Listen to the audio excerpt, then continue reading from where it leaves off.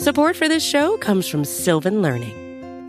When children love learning, they can tackle any challenge life throws at them. Sylvan's Insight Assessment can help you determine if your child is ready for what's ahead.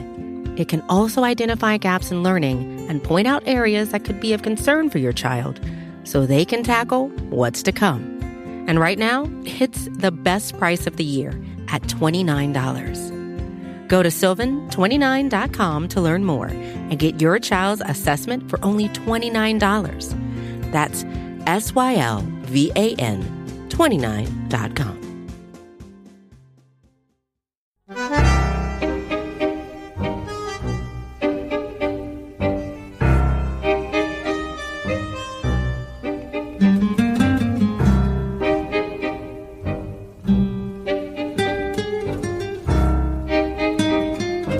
Welcome to Food for Thought. Your table is now ready.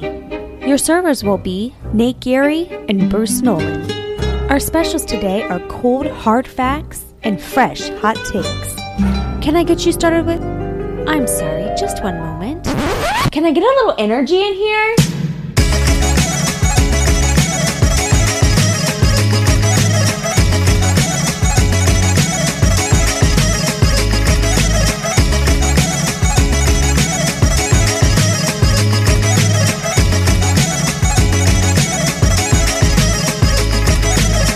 Serving it up to you live on the Buffalo Rumblings Vidcast Network. I'm Bruce Nolan, that's Nate Geary, and this is Food for Thought, a show combining two of your three favorite F words. That's right, food and football. The third one's farting because we're juvenile. Yes. Whoopee cushions, fart noises made. All nine. Just intrinsically laughing through your nose, snort laughing. That's clearly the third F. Get your mind out of the gutter. Mr. Geary, how you doing this evening, man? I am fantastic, Bruce. It is a beautiful day in Western New York, and by day, clearly it is night, and clearly it is cold. There is some serious snow in the forecast for Sunday, of course, and I will be attending, Bruce, my very first live Buffalo Bills game in the stands since 2017 against the Carolina Panthers in Carolina. So this will be a bit of a homecoming. I have been, Bruce, it will be now the last 4 Carolina Panthers games. I think I have been to every single matchup against the Carolina Panthers probably ever. I want to say ever. Like I was there at the EJ Manuel game. I was there in the Zay Jones game. And hopefully there will be a blank game this Sunday. And hopefully it's like the Isaiah McKenzie game or the Dane Jackson game where it's like 3 interceptions, which probably isn't that far off because the quarterback play up there in Carolina is, or I should say down there in Carolina is quite poor. But I'm excited. So if you are listening and you're a regular at the Bills games, the Bills tailgates, I will be, my buddy Joe Marino will be joining me as well. He'll be meeting me out there at some point for a deliciously cold beverage. But if you're hanging out, if you're around the Abbott in Southwestern intersection, I will be tailgating behind the KK Food Mart, serving up some bourbon-style pulled pork that I'm very excited about. And on that pulled pork, the vessel in which that pulled pork will be sitting on, Bruce, are some soft pretzel King's Hawaiian rolls. That's right. Soft pretzel King's Hawaiian rolls. So I'm pretty excited about what's on deck on the menu for the game. And frankly, for being at a game, it's been a while since I've been able to kind of sit and enjoy and not have to worry about writing something, taking notes, being completely sober. So I'll be excited for a couple of beers, some delicious food, and freezing my arse off. I am not jealous of your freezing your arse off. I am not jealous of the stadium experience. I am jealous of the food. Because let's be honest, that's really what we do here. And so for Timothy, who is on Facebook and is first time live listening to the show. Hello, Timothy. Tim, welcome. Welcome to Food for Thought. We hope you enjoy it. We hope you have a good time. Zach is chiming in. King's Hawaiian sliders are elite. You're absolutely right. If you follow me on Instagram at Bruce Exclusive, you will know that Mrs. Nolan is a big slider aficionado. We will take the King's Hawaiian. We will do buffalo chicken slider. We will do Philly cheesesteak slider. We will do pulled pork slider. It is a thing. Timothy says he's been listening to some Bruce and Nick Bat. Bringing it back. Old school. Nick school. Bat. A day oneer. If I was Obi-Wan, I'd be saying, now that's a name I haven't heard in a long time. Of course I know Bruce. He's me. Okay, so before we get started, remember, like, subscribe, rate, review, hit all the engagement buttons for me. Also, while I'm here, if you could do me a favor and go to your podcasting app and give us a review. Please. Say something about Food for Thought. Say something about the Bruce Exclusive. Say something about Nate. Say something about me. Do the stuff.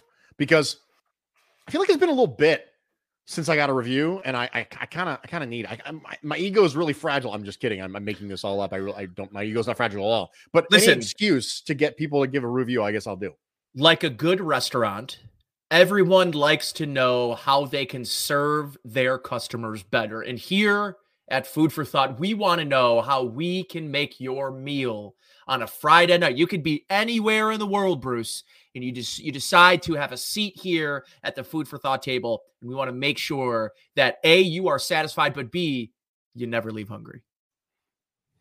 Yeah, you know what? The fact that you were able to finish the tagline there, I think is really good. And you know what? That makes me happy. You know what else makes me happy, Nate? Food. Food makes me happy. And so we're going to talk about foods that cheer you up tonight. And we're going to talk about foods that cheer you up tonight. And it's a little different than comfort food per se, but it's more comfort needed food. And that's different. When you need comfort, you find these foods. What are the foods? What are the go-to consumption items that will cheer you up? Nate, you had a bad day. The Bills have lost 2 in a row, both in kind of heartbreaking fashion. That's right. Bills Mafia set itself on fire. And now, luckily, not literally. Yes, luckily, not literally. Not literally, yes. We got to pull ourselves out of the slump. We got to go for Old Faithful. We got to go. There is no room for error here, Nate. We absolutely need to have the food that will cheer you up. Where are you going, Nate? So listen, I want to start by acknowledging Andy's contribution here for those that will be listening. Sugary cereal is what Andy Anderson said is his go-to, feel better food, his good feels food, right? And I will say that a good Captain Crunch, or one of my favorites, and we've already talked about this, is Grape Nuts. But that is more of an everyday, everyman cereal. That cereal I am not eating necessarily, although I enjoy it. I am eating it because of the fuel that it provides me for the rest of my day. So that is not in the same vein of like a Marshmallowy or a Cocoa Pebbles that I would just want to go down on. And by the way, I have one thing I'd like to say about cereal eaters is I have a cereal eater at my full-time job. He's an employee of mine. And he, every Wednesday, when we have our team meeting together, Bruce, he gets this bowl that's about, I don't know, about that tall, almost like a mixing bowl. And I like where this he fills is going. About half the bag of cereal and about half of the quarter gallon of milk. It is absurd. He finishes he'll eat like a bite, wait 15, 20, 30 minute, another bite. All of a sudden, an hour later, he's still spooning this crap in his mouth. It's soggy. The milk is warm. Those are the sorts of people you look out for in life. The people that eat cereal over an extended period of time. I need to get my cereal. That's the great thing about Grape Nuts, Bruce. Absolutely. They tend to stay They hold crispy. up. They hold up. They hold up in the milk for quite some time. You don't have to be in a hurry. But man, there is something wrong with you if you're the guy that's letting the cereal get soggy and you're sort of eating it in its congealed form, that's wrong. And I just wanted to go out. I wanted to make sure people knew that's not acceptable and not something that we acknowledge here on Food for Thought. But I think it's a great take. I will start and tell you, and JR, Lucky Charms, that's correct. So I want to go and tell you something that I believe belongs in a similar sized bowl.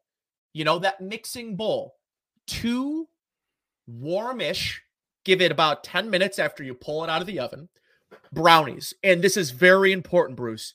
They need to be middle brownie pieces for this particular dish. If I'm going to feel better, needs to be the middle brownie. I do not eat the edges of the brownie, but for this particular dish, it is incredibly important that they remain the 2 middle pieces of the brownie. So 2 brownie pieces. Again, I'm going to be very careful with how I tell you. It is exactly 4 full scoops of vanilla bean ice cream. Plop, plop, plop, plop. And here's the kicker. Warm hot fudge just drizzled over the top. And when that starts to break down and the hot fudge starts to sort of melt that delicious, it's got to be vanilla bean. Get out of here with that French vanilla bull crap, your traditional vanilla. I need the vanilla bean. That's the elite of the elite vanilla ice creams. That is my feel-good food. That is bringing me out of just about any funk that I can imagine. Pretty much, I mean, you name it, that's sort of my go-to. That's getting me out of whatever I need to get out of. We've got some good things in the comments. JR liked pizza so much, he put it 3 times. Pizza, pizza, wings, pizza. Richard Rush says soft serve. Always cheers him up. Timothy says cinnamon toast crunch. Richard Rush chimes in again with surf and turf. Ooh. Is good for the soul. So listen, Bruce, we're going to have a show sometime in the not so distant future where we will have a full-on discussion on our preferences of soft serve versus hard ice cream versus custard. Because I think custard often gets lumped in with soft serve, and I sir, they just could not be remotely the same. So that's for another time, but I did want to just lay that out there. I think it's a good discussion to have. I think it's very important that we draw lines of delineation. That's right. I think it's very important that we define everything as it should be defined, because I think too often in the culinary conversation, we lump everything together. Everything is everything else, which is everything else, which is everything else. And you know what? Organization exists for a reason. We don't live like savages here at Food for Thought. So for me, the feel-good food is fairly variable, but I will tell you this. I have very, very, very rarely had a bad steak that I have made by myself at home with my wife making some sort of potato side dish. Real quick about Mrs. Nolan. While we're on the topic of your brownie sundae, Mrs. Nolan was all the way with you until you said hot fudge. I would like to share with you potentially the worst food take that Mrs. Nolan has ever had. Okay. She does not like hot fudge. Is there a reason? Is it because she prefers like the traditional, just like chocolate syrup?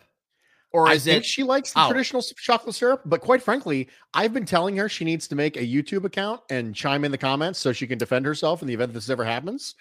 And she might be listening right now and texting me angrily in a few seconds. I'm not sure. So, but is it a texture thing? Because I can get that when the hot fudge sort of meets the ice cream, it starts to.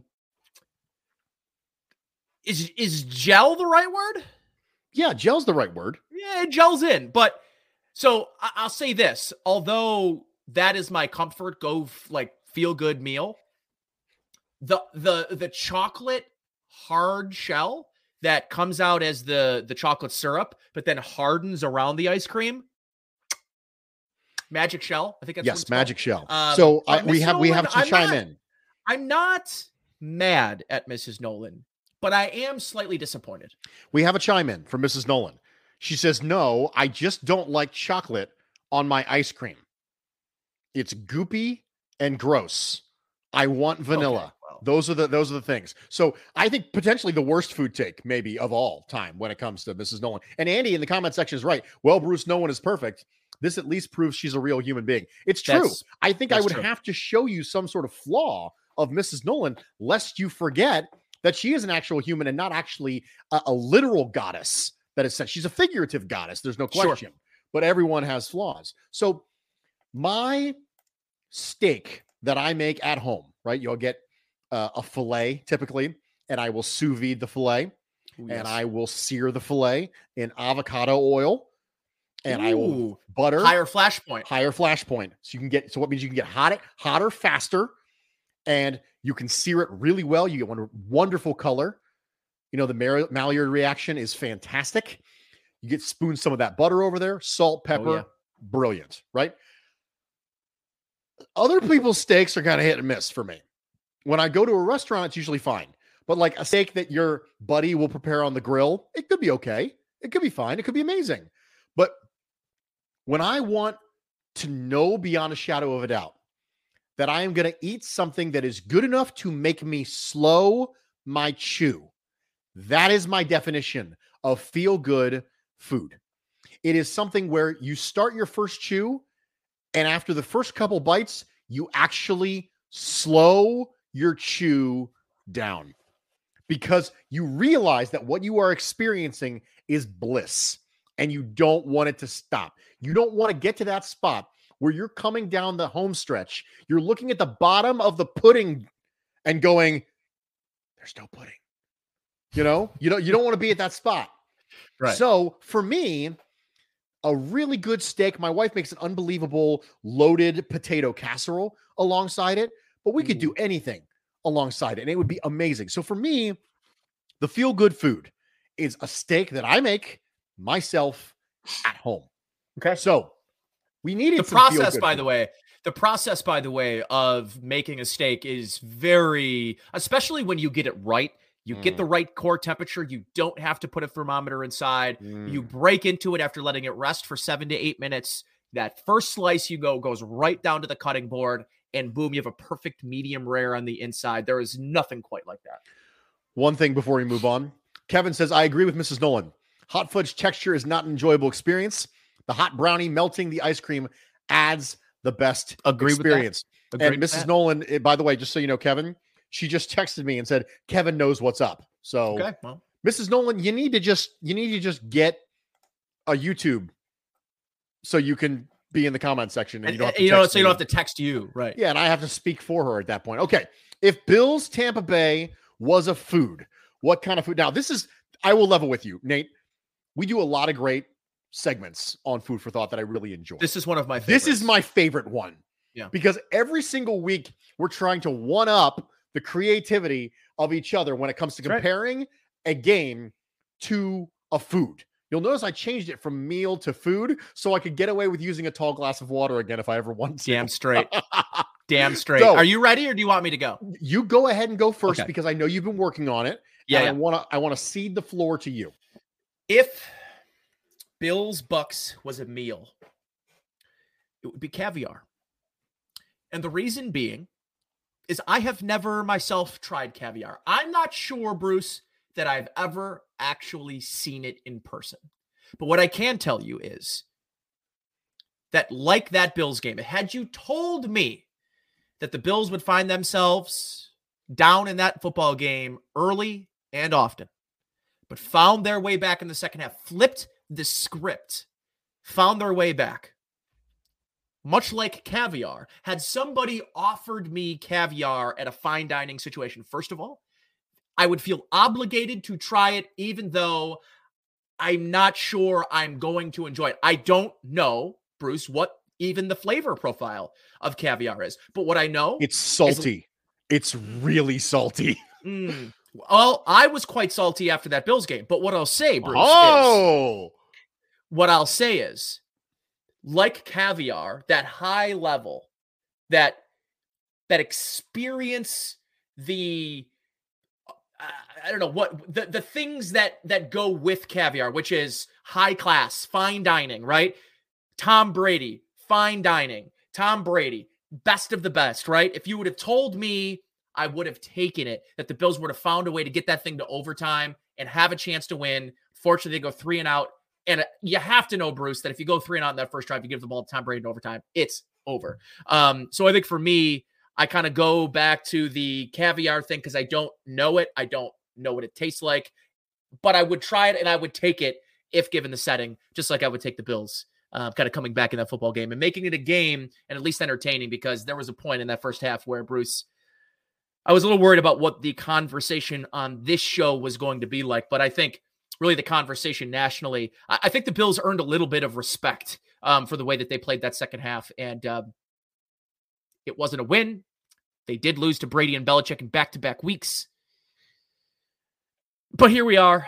We're back in another food for thought. And I don't know how you'll top it, but I have the feeling you've been working on something here, Bruce, that you will top my caviar take.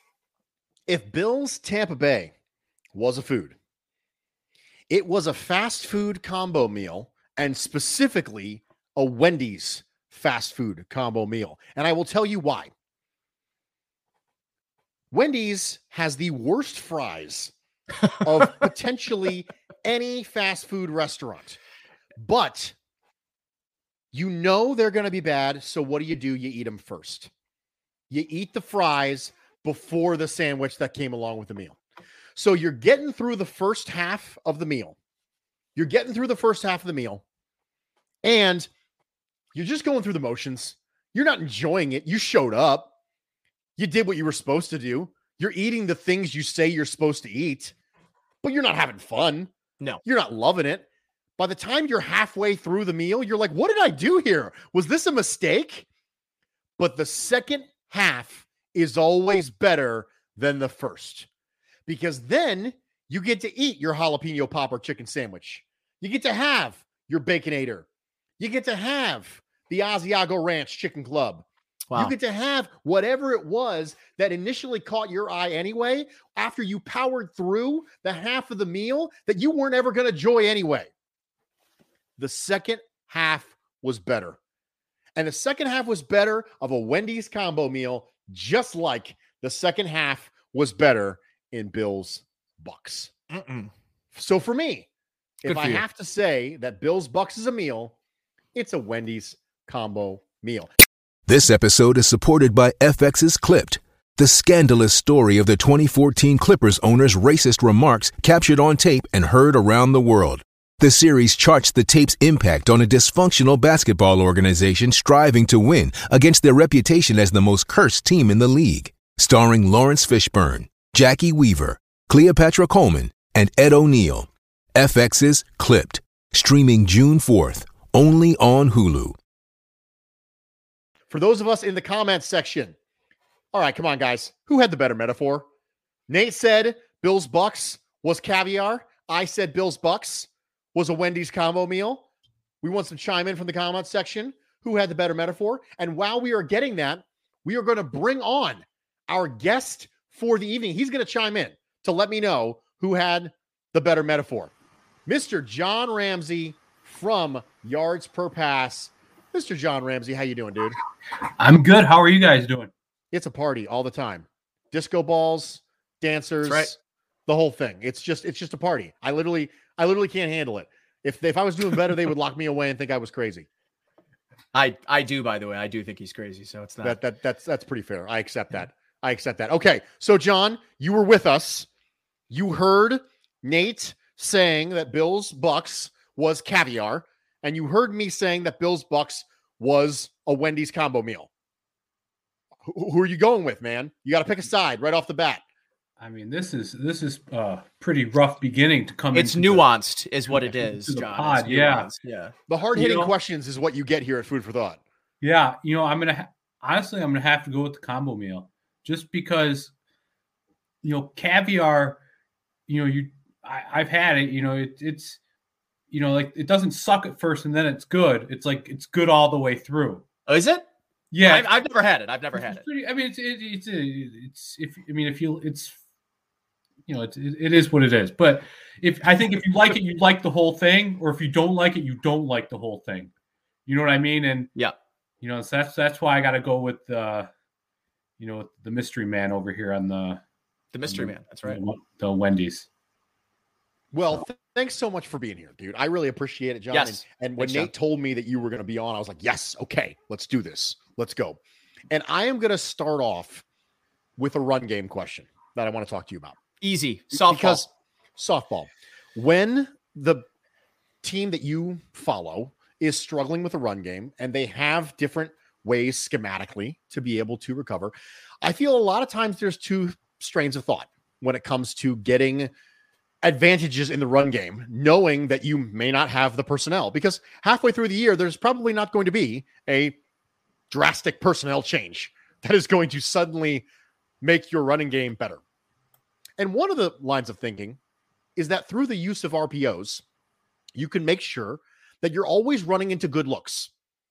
You're always running into good looks and you're not catching yourself in bad situations. You're running into ideal boxes. You're holding backside defenders. You're doing the things that need to be done in order to get good looks in the run game. The other line of thinking is that RPOs do not allow your offensive line to commit fully to the run because obviously can't be downfield, and that designed runs from under center are going to be able to have your offensive line behave more aggressively and be able to really commit to a running play and get success that way. But those ideas are conflictual. The RPO idea, the idea that, okay, we're going to make sure we're running into good looks versus the designed run under center stuff, which says, you know what, we need to fully commit to this run play. We need to make sure everybody's fully committed. It's a Ron Swanson thing. Never half-ass two things, whole-ass one thing. That's the Ron Swanson theory, right? And there are two lines of thinking when it comes to that. And I feel like with the amount of RPOs that the Buffalo Bills ran, specifically in the first half last week, they may be of the first opinion and other people may be of the second opinion. And I kind of want your thoughts on it because we know that there's, Adrian Peterson prime version is not walking through that door. That's not happening. So with the idea that you're not going to get personnel upgrades at this point, John Feliciano coming back will help in the run game, I'm sure, because he's, nothing if not a reasonable run blocker who brings aggression and physicality to the line. Where do you fall on this? So I'm strictly a guy that thinks the run game is numbers. You look at the box. If you got 5 blockers and you got 5 guys in the box, you run it. If you've got 6, you throw it. Using your RPOs, zone read type thing. You can account for an extra guy, but they're not built to run. This is just not a running team. Why keep smashing your head into the wall trying to run it? Now, is the play action better from under center? Yeah, I think it is. I don't think their shotgun play action game is very good, but you throw the ball, you throw to win, you run to run the clock out. I mean, that's the long and the short of it. You score points and then run later when you need to take 6 minutes on the drive. But so I guess you could put me in the RPO throwing camp, and I guess you both are in the same as well. I would consider myself in that camp, John. But I guess a part of the follow-up question to this RPO question, I think, starts from this is a broader, more philosophical question and a stance. Have RPOs, particularly in the Bills sense, and maybe just in the Bills vein, has it ruined their ability to run the ball in a more traditional sense? Meaning, has this RPO game, the way that they run it, has it sort of had an effect on everything else they do? Because I look at the Miami Dolphins, and it's a crutch because that's really all Tua can do. And this offense is more than RPO. The problem is, John, is they've struggled so much to run the ball traditionally or conventionally that RPOs have really allowed them to remain at least borderline effective, but it's really pushed them away from any conventional success running the football. And I guess the follow-up is, does it matter? Like, does any team, does the winning formula include running it in the quote conventional sense? I mean, I think that, I don't mean to go to the whole physicality argument, but, you played, there is something about imposing your will on another team. Now, I think you can do that out of the shotgun. I think you can beat the crap out of people, running RPOs, but for some reason this team struggles to do that. And so I think, doing it traditionally, just if they could, I think they would. But I just think that they know that they're not good at it. So they're just being smart, like not throwing the ball, not running it against Tampa. Tremendous run defense. They suck at running. Why run it in the first half? They had the RPOs, but you guys watch it. Josh, he keeps everything. He almost to a fault, John. Almost to a fault. I agree. I think just because he knows, he's not stupid. He's like, shit, I can hand it off, or I can try to hit the curl outside for 10 yards. And I think he'd rather take his chances on hitting the and read options the same, John. And listen, I want to maybe recognize that Josh is probably self-aware. I think he recognizes, much like I do, much like a lot of people do, if you had the choice to have the ball in the hands of Josh Allen or Devin Singletary, Zach Moss, I want the ball in the hands of the quarterback. And I know you hear guys like Bruce Arians after that game say, well, maybe I don't, put the ball in the hands of my quarterback as much as the Bills did in that game. But when you are in the position the Bills are right now, which is still really searching for their identity, I think they found it in the second half, John. What were some of the things going back and watching that game in the second half that they were able to do with Devin Singletary in particular that had that success breaking off those runs? I mean, 5 for 59 or something, like 6 for 59 in the second half. And I don't want to say that the run game was a catalyst, but it's hard not to ignore the fact that the offense was playing a lot like the team we recognized from 2020 and maybe from earlier parts of this season, when that running game really, really brought the safeties up. It really forced them to reconsider blitzing because the run game was beating them behind it. Yeah, so I actually think the big runs they hit were they got them in some blitzes. They caught them. I mean, it wasn't like they were rushing 4 and they just blocked it up real nice. They caught them in a couple overload blitzes. I think the big one to Singletary, David was coming off the corner and it worked. I mean, and Singletary cut it right up inside. It was just like a great play call for the blitz that they caught him in. And that's what they did. I think the Breida's run, I think they caught him in a blitz. Even Allen's that touchdown, they caught him in something. So it's not like they are, blowing people off the ball and imposing their will. It's almost a changeup. This is the pass game is the fastball, and this is the show me curve, just to make sure that you're not sitting on the fastball. I do want to say though, one thing that I haven't seen, and I know I was going back reviewing everything for this, they had an option play they had an option play with Singletary and McKenzie set up, but Josh kept it, and I just wonder if we'll see it again. It's like Josh had the option to hand it to Singletary, and McKenzie was going to be the pitch man, but Josh kept it. So I just, they had a couple tricks in there for him, but they, Josh kept him. But I can't really blame the quarterback. He was fantastic. So yeah, throw the ball or run the triple option. I mean, come on, let's be honest. Why not? Let's just go full Navy. Everyone wants to go full Navy, and I want to talk a little bit about Devin Singletary because something popped up in my consciousness recently in regards to Devin Singletary. And that was that Pro Football Focus did a study on runs that were perfectly blocked up versus runs that had at least one block that failed pretty early on in the run. And they were sorting the yards per carry of each of the running backs in the NFL on blocked plays that did not go perfectly, right? Plays that had a breakdown of some sort. Look who showed up in the top 10 of that list. But Devin Singletary, here's the exhaustive list of the top 10. Nick Chubb, Tony Pollard, James Robinson, Cordero Patterson, Chase Edmonds, Miles Sanders, Javonte Williams, Devin Singletary, Dearness Johnson, Ezekiel Elliott.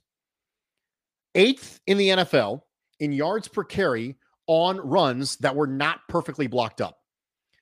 First off, does this surprise you when you see this? Devin Singletary's name amongst this top 10 list? And number two, are we at a spot now where maybe it swung too far away from Singletary with all the Zach Moss RB1 hype, and then we had the Breida thing come in, and here Singletary's just, chugging along, being a perfectly reasonable running back. Has it gotten to the point now where he's almost underrated? Or is this not surprising to you at all, and this is exactly what you thought he was going to be? Singletary is really weird.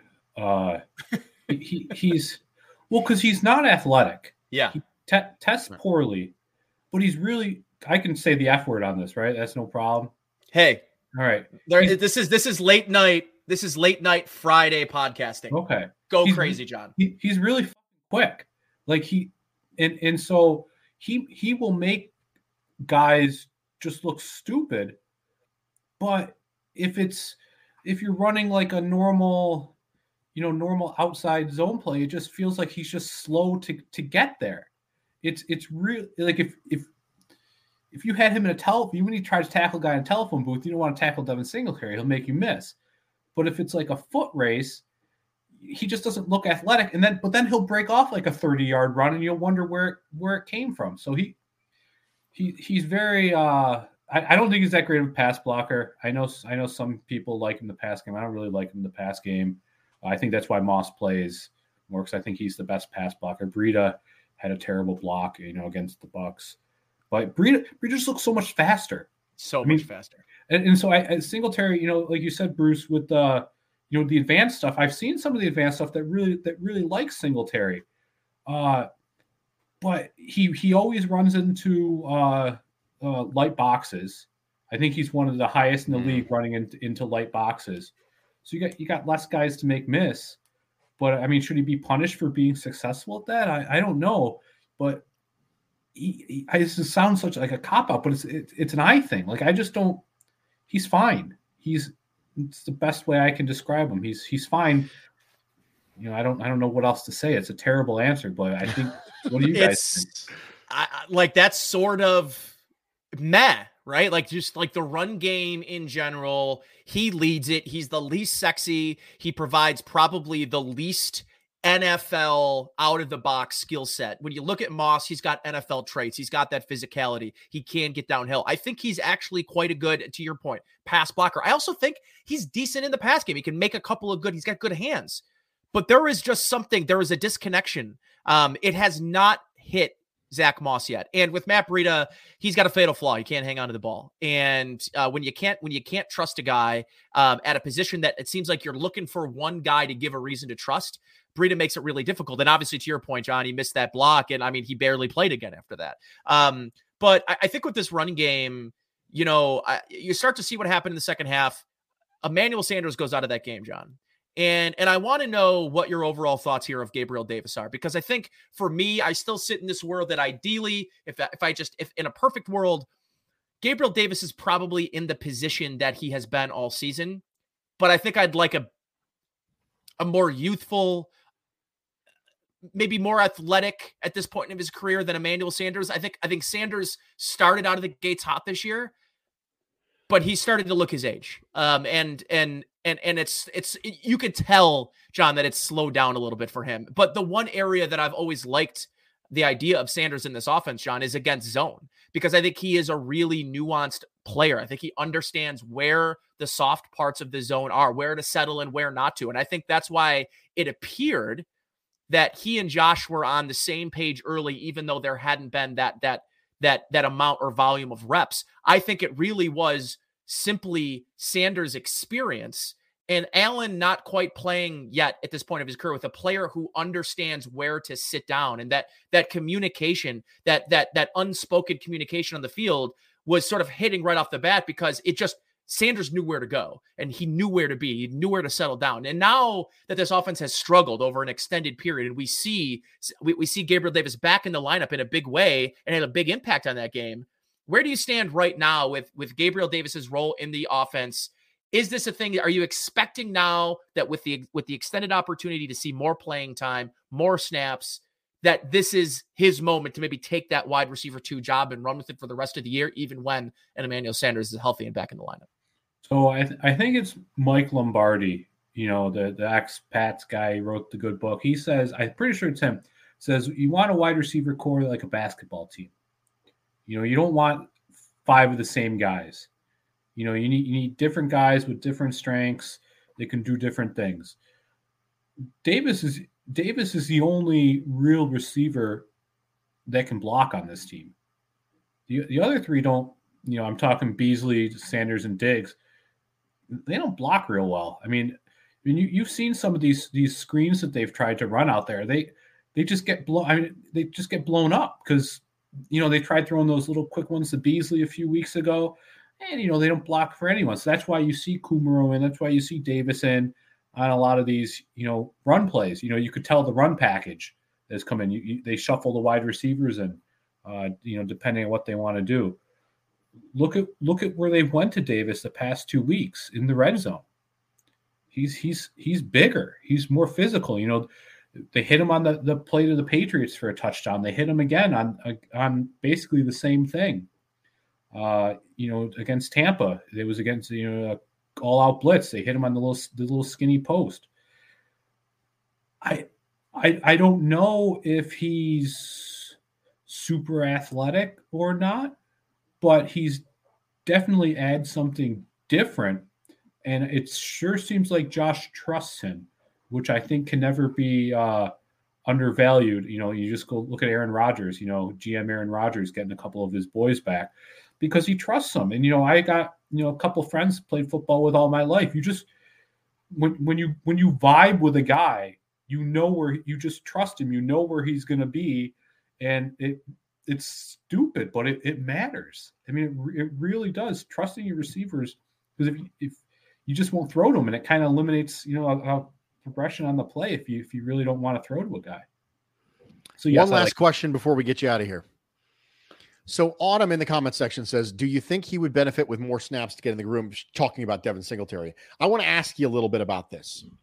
I want to ask you specifically about the running back rotation and the defensive line rotation.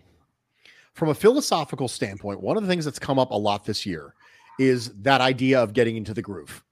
This idea that fewer people getting more snaps will lend itself toward rhythm, whether that's pass rushing or running the ball.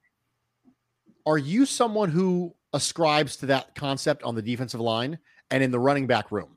Do you think that having fewer people getting more snaps will lead to a net positive? Or are you a big fan of let's keep them fresh, let's rotate them, let's specialize them? Where do you fall on this? So, good question. Seth Walder, I think ESPN's main analytics guy, I actually shot him a note about this, asking if he had any data, if anyone has done any research on the defensive line thing. Like, do they notice if guys are more productive, with, more rest, so to speak? Because, obviously the Bills are very much into, rotating guys through. I think they overdo it a little bit. I mean, I want my best guys out there a little bit more than they do, but I don't think they have anyone either that is of the caliber of either the 2 defensive ends they're going to face on Sunday. Carolina, Burns, and I think Reddick. It's Reddick, isn't it? Yeah. Yes, Hassan Reddick and Brian Burns. Yeah. I mean, they are fast. They fly off there, and I don't. The Bills have Jerry Hughes, who's doing well for an older defensive end, but I don't think that taking him off the field and putting a fresh guy in is killing them. Is the run game? The run game I think is more important for the line. If the hole's there, the hole's there. Run and make your play. I don't really subscribe to the groove thing when you don't have a guy that is head and shoulders up above above the others. I'd be pissed off if it was Thurman Thomas and, Kenny Davis. We all loved Ken Davis, but Thurman's a Hall of Famer. I'm not taking Thurman off the field. I don't think there's a big enough difference between any of the guys in the line or in the running backfield where they should really, change their philosophy on it. Awesome. Thanks so much for being here, John. Yeah, brother. Before you get out of here, why don't you tell everybody where they can find you, what you're up to, pitch. He's not golfing, unfortunately. No, he's not golfing. It's a shame. It was 60 degrees. I got a little tear in the MCL. I was playing my ball hockey league, tore it, so I couldn't even go out anyways. No one gives a shit about that. But I'm just on Twitter now. At yards per pass. 3 kids have taken a lot out of the real football work I can do. But feel free to follow me. I try and tweet out the GIFs as much as I can. I know some people have gotten shut down on it. I'm still legal apparently, so I try and put them out as much as I can. Do some memes.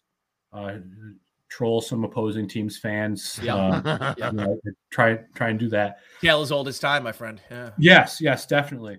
But yeah, it's a good. I'm always on Twitter. Shoot me a message if you got a question or anything. Follow you guys. You guys do great work. I don't have the mustache Nate does, but few do. Beggars.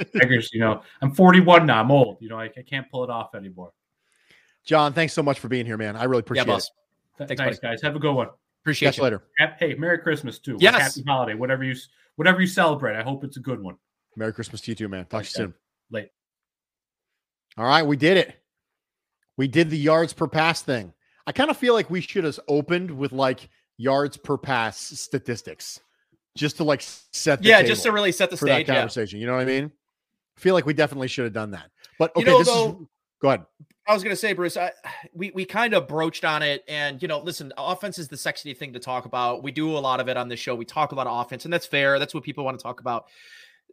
I think the defensive line is a topic we should probably at least broach and talk about here for a few moments before we sort of get into our winners and losers of the week and get into some questions in our chat box.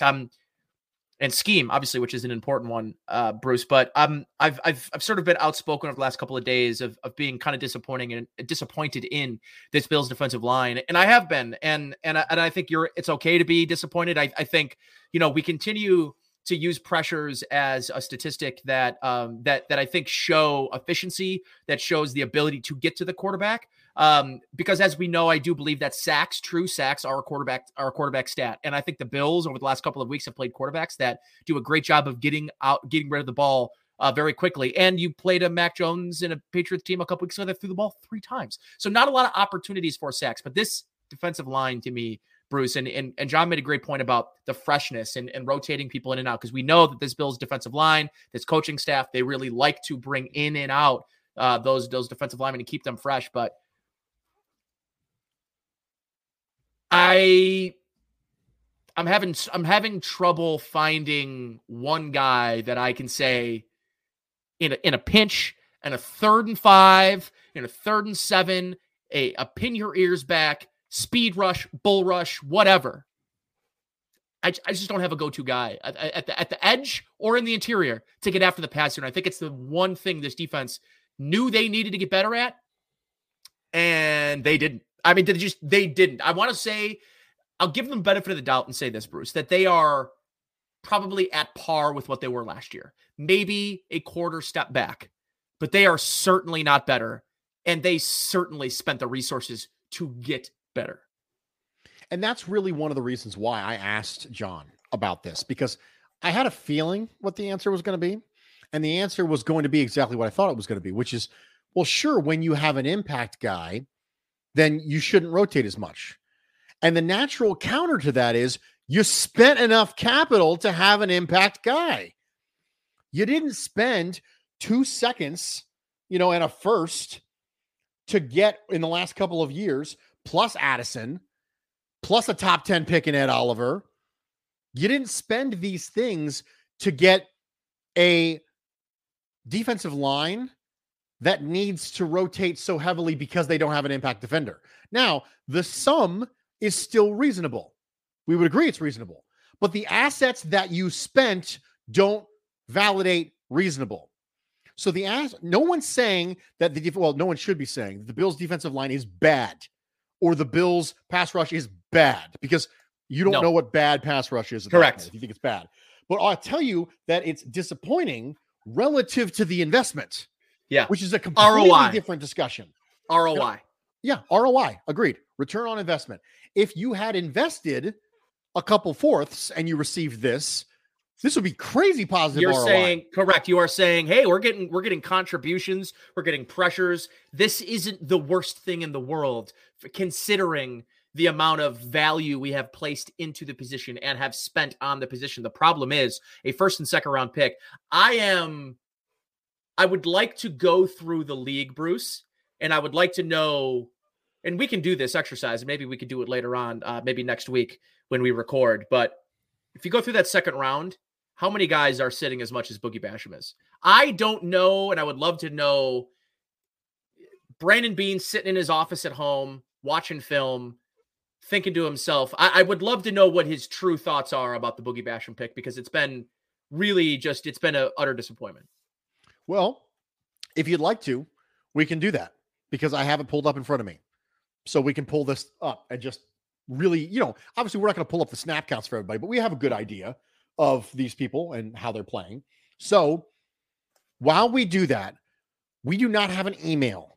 So please, if you are in the comments section, if you have a question or a take or something, now is the time. Go ahead and put it in while Nate and I look at the second round of the 2021 draft and see who's sitting and who's starting and who's making a significant impact. So let's start at the top. Tyson Campbell, Jaguars, playing.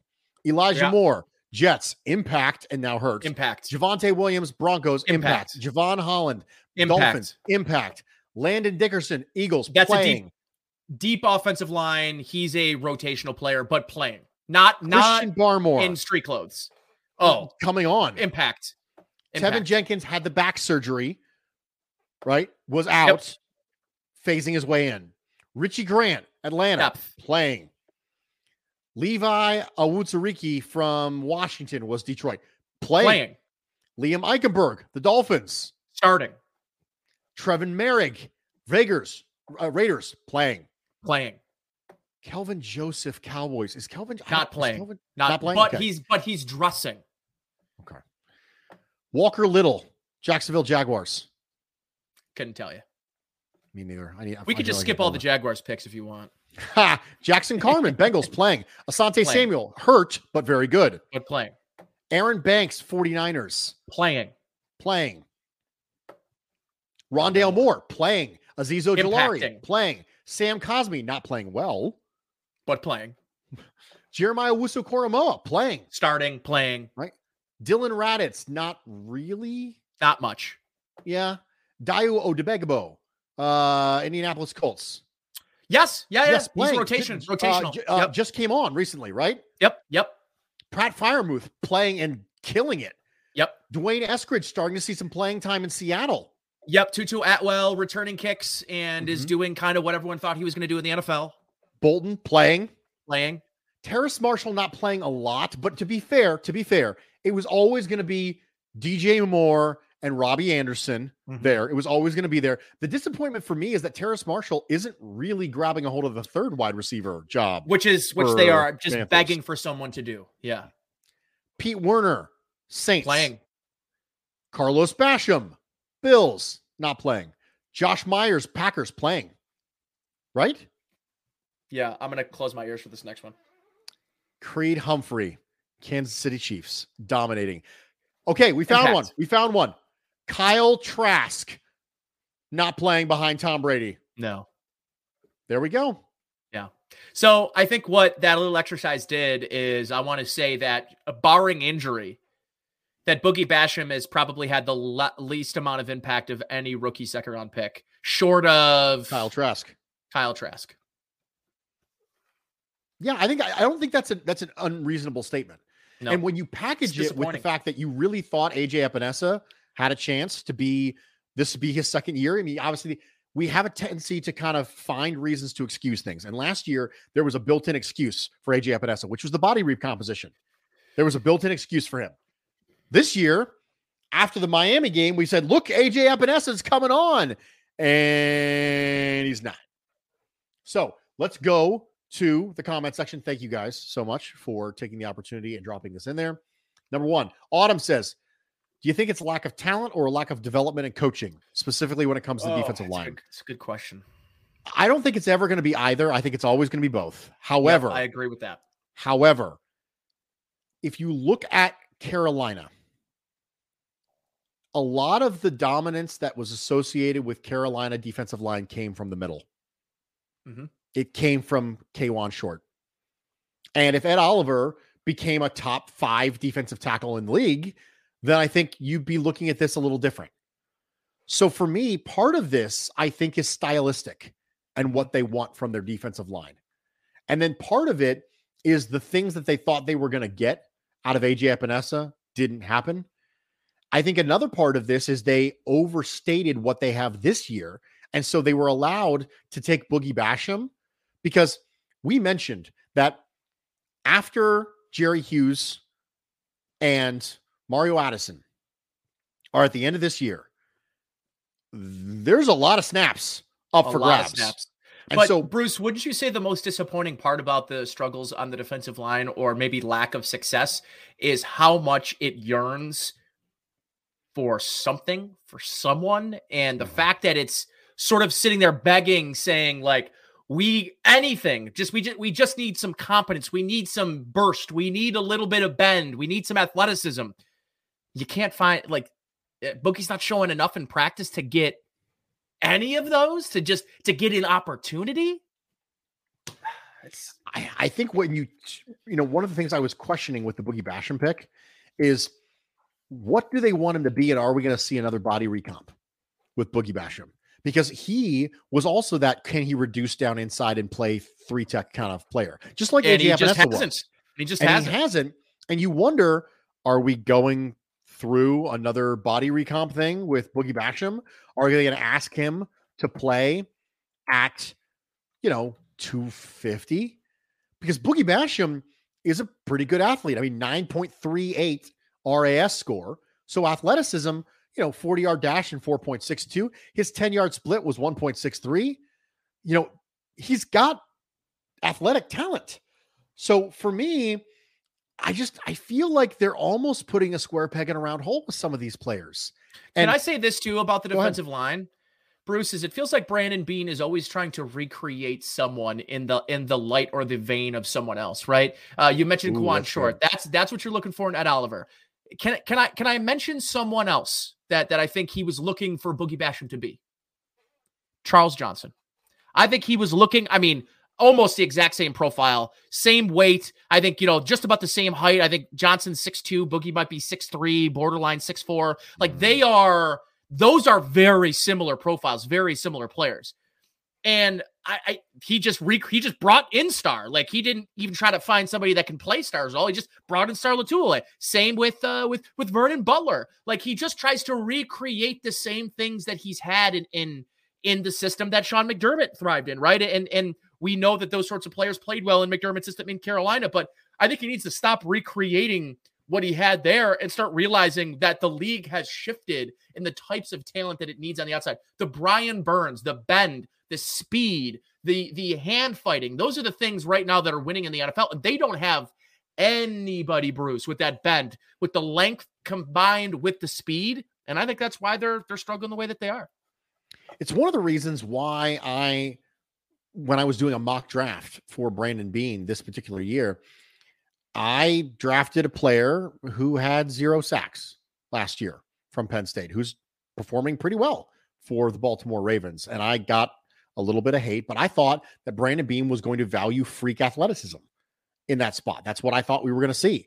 And it didn't end up working that way. And when Gregory Rousseau got picked, I did not receive a lot of love on Twitter, because what I said was, I don't really love it.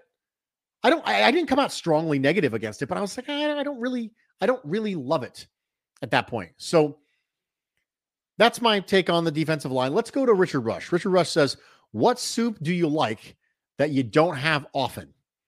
Mine is French onion soup. That is what I don't have often. I would say that fits the mold of not having often. Here's another one to throw in for ones that I enjoy but don't have often. Italian wedding. You know what? I was going to say Italian wedding soup, and you just stole it from me. So you know what? I'm going to have to go something else.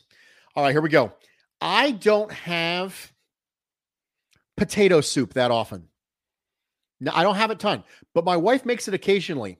And the secret, I think, is using shredded potatoes instead of cubed. I think that's a huge part of making potato soup excellent. And potato soup is more biscuity, correct? Like it's more Absolutely. of a okay. Now I don't have lobster bisque a lot. I like that too, but it's so rich. Yeah, by the time I'm done with it, I'm like, I don't need to have that again for another year. Yeah. And I'm the good. other one. So I could tell you that almost every time I've ever been to Texas de Brazil, that's usually where I get like lobster bisque because I'm there. I've spent $60 on my meal. So on top of strictly eating beef, don't even get that chicken, get those sausages the hell away from me. No offense to the garlic parm chicken, which I like a lot. But when I spend $60, I am only eating filet and shank and, you name it, but like strip steak and they got, I try to go with and I stay away from the salad bar entirely, by the way. So bisque and beef when I go and spend $60 at Texas de Brazil, because I'd like to, get my money's worth. Absolutely. 100%. Ooh, corn chowder. Zach says, do you feel Bean should attempt to make a significant trade to address the D-line? Yes. He appears to not be having measurable success in drafting game changers on the defensive line. This is really important. Who is available? That is Chandler Jones is available in free agency. Yes, he is. And he's old, so he's not going to get some long-term deal. No. Would you be okay with that? Would you be okay with dropping $20 million a year for 2 years on Chandler Jones? Because you're going to have to give him 2 years, $45 million probably. Yes. You're cool with it after everything else that the Bills have invested in that spot. I mean, you're going to have to walk away from. You're going to have to try to find a way to part with a star, which you can do in a post-June 1st, make it palatable. You're moving on from Addison and Hughes. You're moving on from Vernon Butler. You're probably not re-signing Harrison Phillips. So therefore, you have a ton of holes. You've got Epinesa, you've got Russo, and what better player in the NFL right now would you rather have take Gregory Russo under his wing than Chandler Jones? Well, I don't know if they're similar players. From a stylistic standpoint, not a stylistic standpoint, but I always thought that Eric Armstead was like I always thought Eric Armstead was the player, which is why I thought it was so weird that they were like, yeah, we like him a little thinner. I was like, you think he's a 3-4 defensive end is what you're saying? I think that if you're going to use the length, I'd rather have him use it from 5 tech than from 7 and 9. Okay. I don't disagree. That was why I always thought it was weird. I always thought it was so weird that the Bills drafted Rousseau and they were like, yeah, he's a 4-3 defensive end. And I'm like, I get it. Like, I'm cool with it. I can see that scenario. But if he's a 4-3 defensive end, then he's Flowers. That's what he is a 4-3 defensive end. Yeah. Right. And that's the ceiling. That's what we're talking about. We're talking about that ceiling of Flowers, Eric Flowers level of ceiling when it comes to that. But I always thought he was Eric Armstead. That's what I thought he was. And that's a similar style player who has really succeeded in that role. And I was like, it seemed like a weird fit. Like I was so sure of that comp from this is stylistically what this player I think is going to be good at, that I was almost a little shocked when Marcel Louis-Jacques took Gregory Rousseau in the ESPN mock draft. And then sure enough, dude absolutely nailed it. Yep. Absolutely nailed it. And it ended up being a pick. And I was like, okay, I get it. I don't hate Gregory Rousseau. It doesn't. I'm like, all right, cool. I get it, but it's going to be interesting to see. So we got some chime ins here on the soup. Diggs says split pea soup, ham bone soup. Lone Wolf says corn chowder. Not a split pea guy myself. I'm not a split pea guy. I'll level with you. I don't think I've had split pea in a long time. What about wonton soup? Haven't had wonton in a little bit. Wonton, yeah. Calvin Butcher says lobster bisque. Absolutely. Okay, so moving along. You know what time it is. It's time. Winners and losers, ladies and gentlemen. The final thing of the evening. Go ahead and chime in the comments for your winners and losers of the week. Start winners and losers losers from this week in the NFL. Let's start with Sure. winners. Let's do it.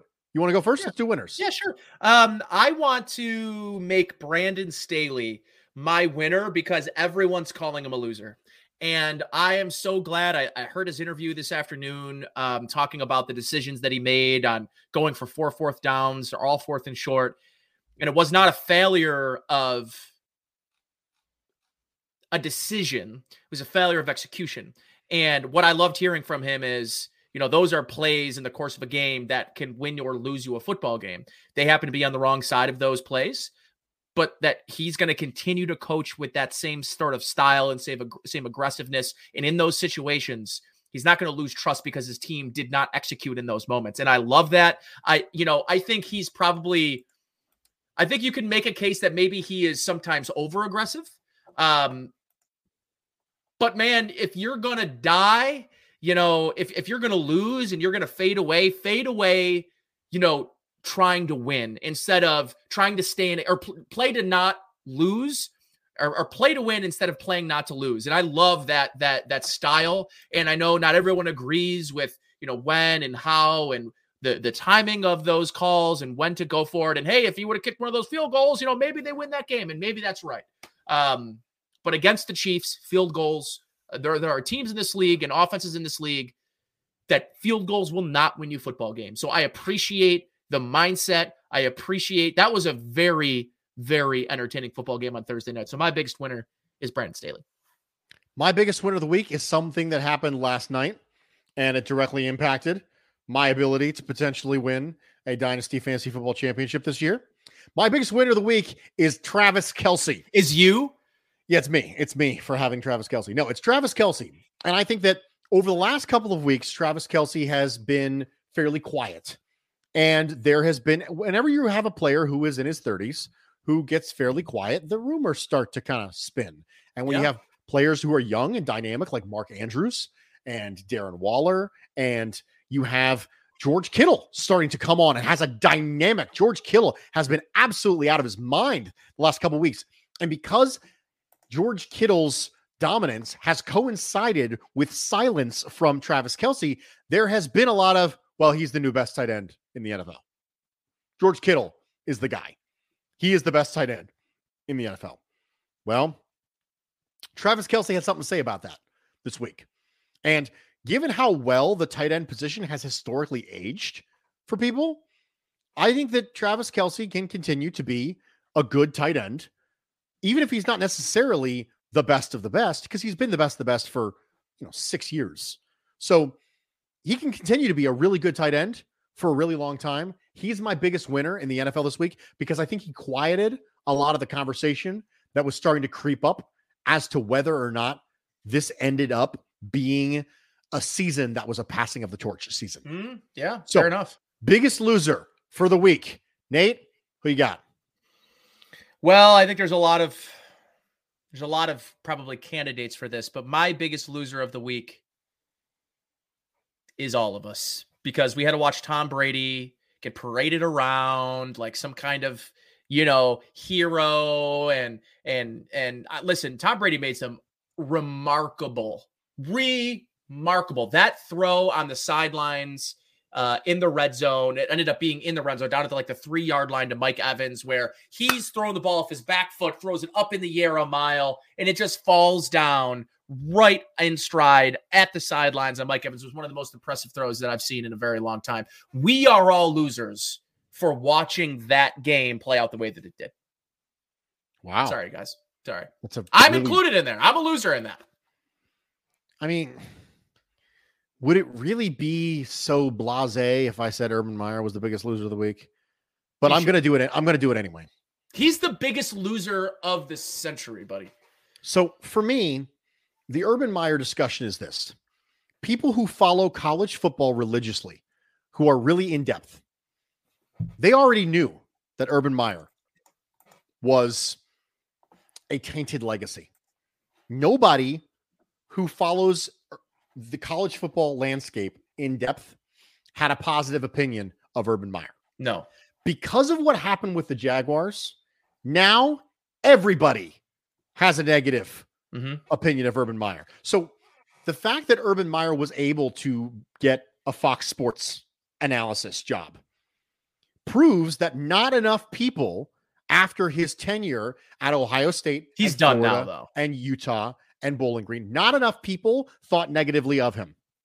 Now, enough people all across every walk of life in the United States and beyond think negatively enough of him that he has essentially tanked any opportunity for him to be involved in the game that he loves moving forward. And I understand that he can laugh his way all to the way to the bank, and he's made a ton of money and he doesn't need it. But Urban Meyer is a competitor. He loves to win, and he will never, ever get to do it the way he wants to do it ever again. There won't be a college program. I can't imagine a college program would ever let him go into a recruiting home ever again. It was, that's it, and the problem was it was an embarrassment, but it was always sort of set up to fail because, oh gosh, why can't I remember? Why isn't his name popping up? He's one of my favorite analysts, Monday Night Football. Louis Riddick. Louis Riddick. God bless it. Dude, I got you, dude. Thank you. Louis Riddick said it perfectly. It's the difference between, and so did Pat McAfee, by the way. Pat McAfee called it in 2020 or whenever this decision was made at the beginning of this year before he transitioned to the Pat McAfee show and it was on ESPN. He called this, man. I mean, he called it like he read it and he saw it. And he went from being a part of the player's everyday life and being in control and telling him what to do, what to eat, how to sleep, to working with men that he has to work with. And that's a big difference. And it never worked. And listen, that the very first decision that he made, hiring his name doesn't belong in my head because it's I don't care to remember his name, but the Iowa, weightlifting coach that, did not deserve a job anywhere. That was the biggest red flag. That should have been the first thing that Shad Khan said. Yeah, this was a mistake. But listen, man, I mean, he's going to end up with the third or fourth shortest tenure of any head coach in NFL history, just short of Bill Belichick's one day with the New York Jets. I know that it was expected for me to take Urban Meyer, but I mean, sometimes obvious things are obvious for a reason. So yeah, that is what it is. And by the way, Kelvin, yes, I did throw a gang sign at my cat. He gets it. Yeah, he's a cool cat. He knows what's up. I mean, I don't know if you know this or not, but the slang term for calling somebody your cat, what's up, cat, actually came from Nate's cat. I don't know if you guys know this or not. Just, I mean, huge astronomical news dropping on Food for Thought. He had a late dinner tonight because I went to the driving range earlier. He normally eats around 5 o'clock. He didn't eat till 7. So this is his post dinner slumber. My other cat is doing the same, but she's on the other side of the home. But like cats, Bruce, I also require at least a 20-minute cat nap after my meal because if you do it right, you should be very tired after eating. Wow. Now we're going to have to talk about that later, the whole tired after eating thing. Okay. Ladies and gentlemen, we did it. We went a little bit over again, but you know what? Well, time flies when you're having fun. That's right. So thank you for stopping by Food for Thought this evening. We hope you enjoyed yourself. We hope you're full, and we hope you didn't leave hungry.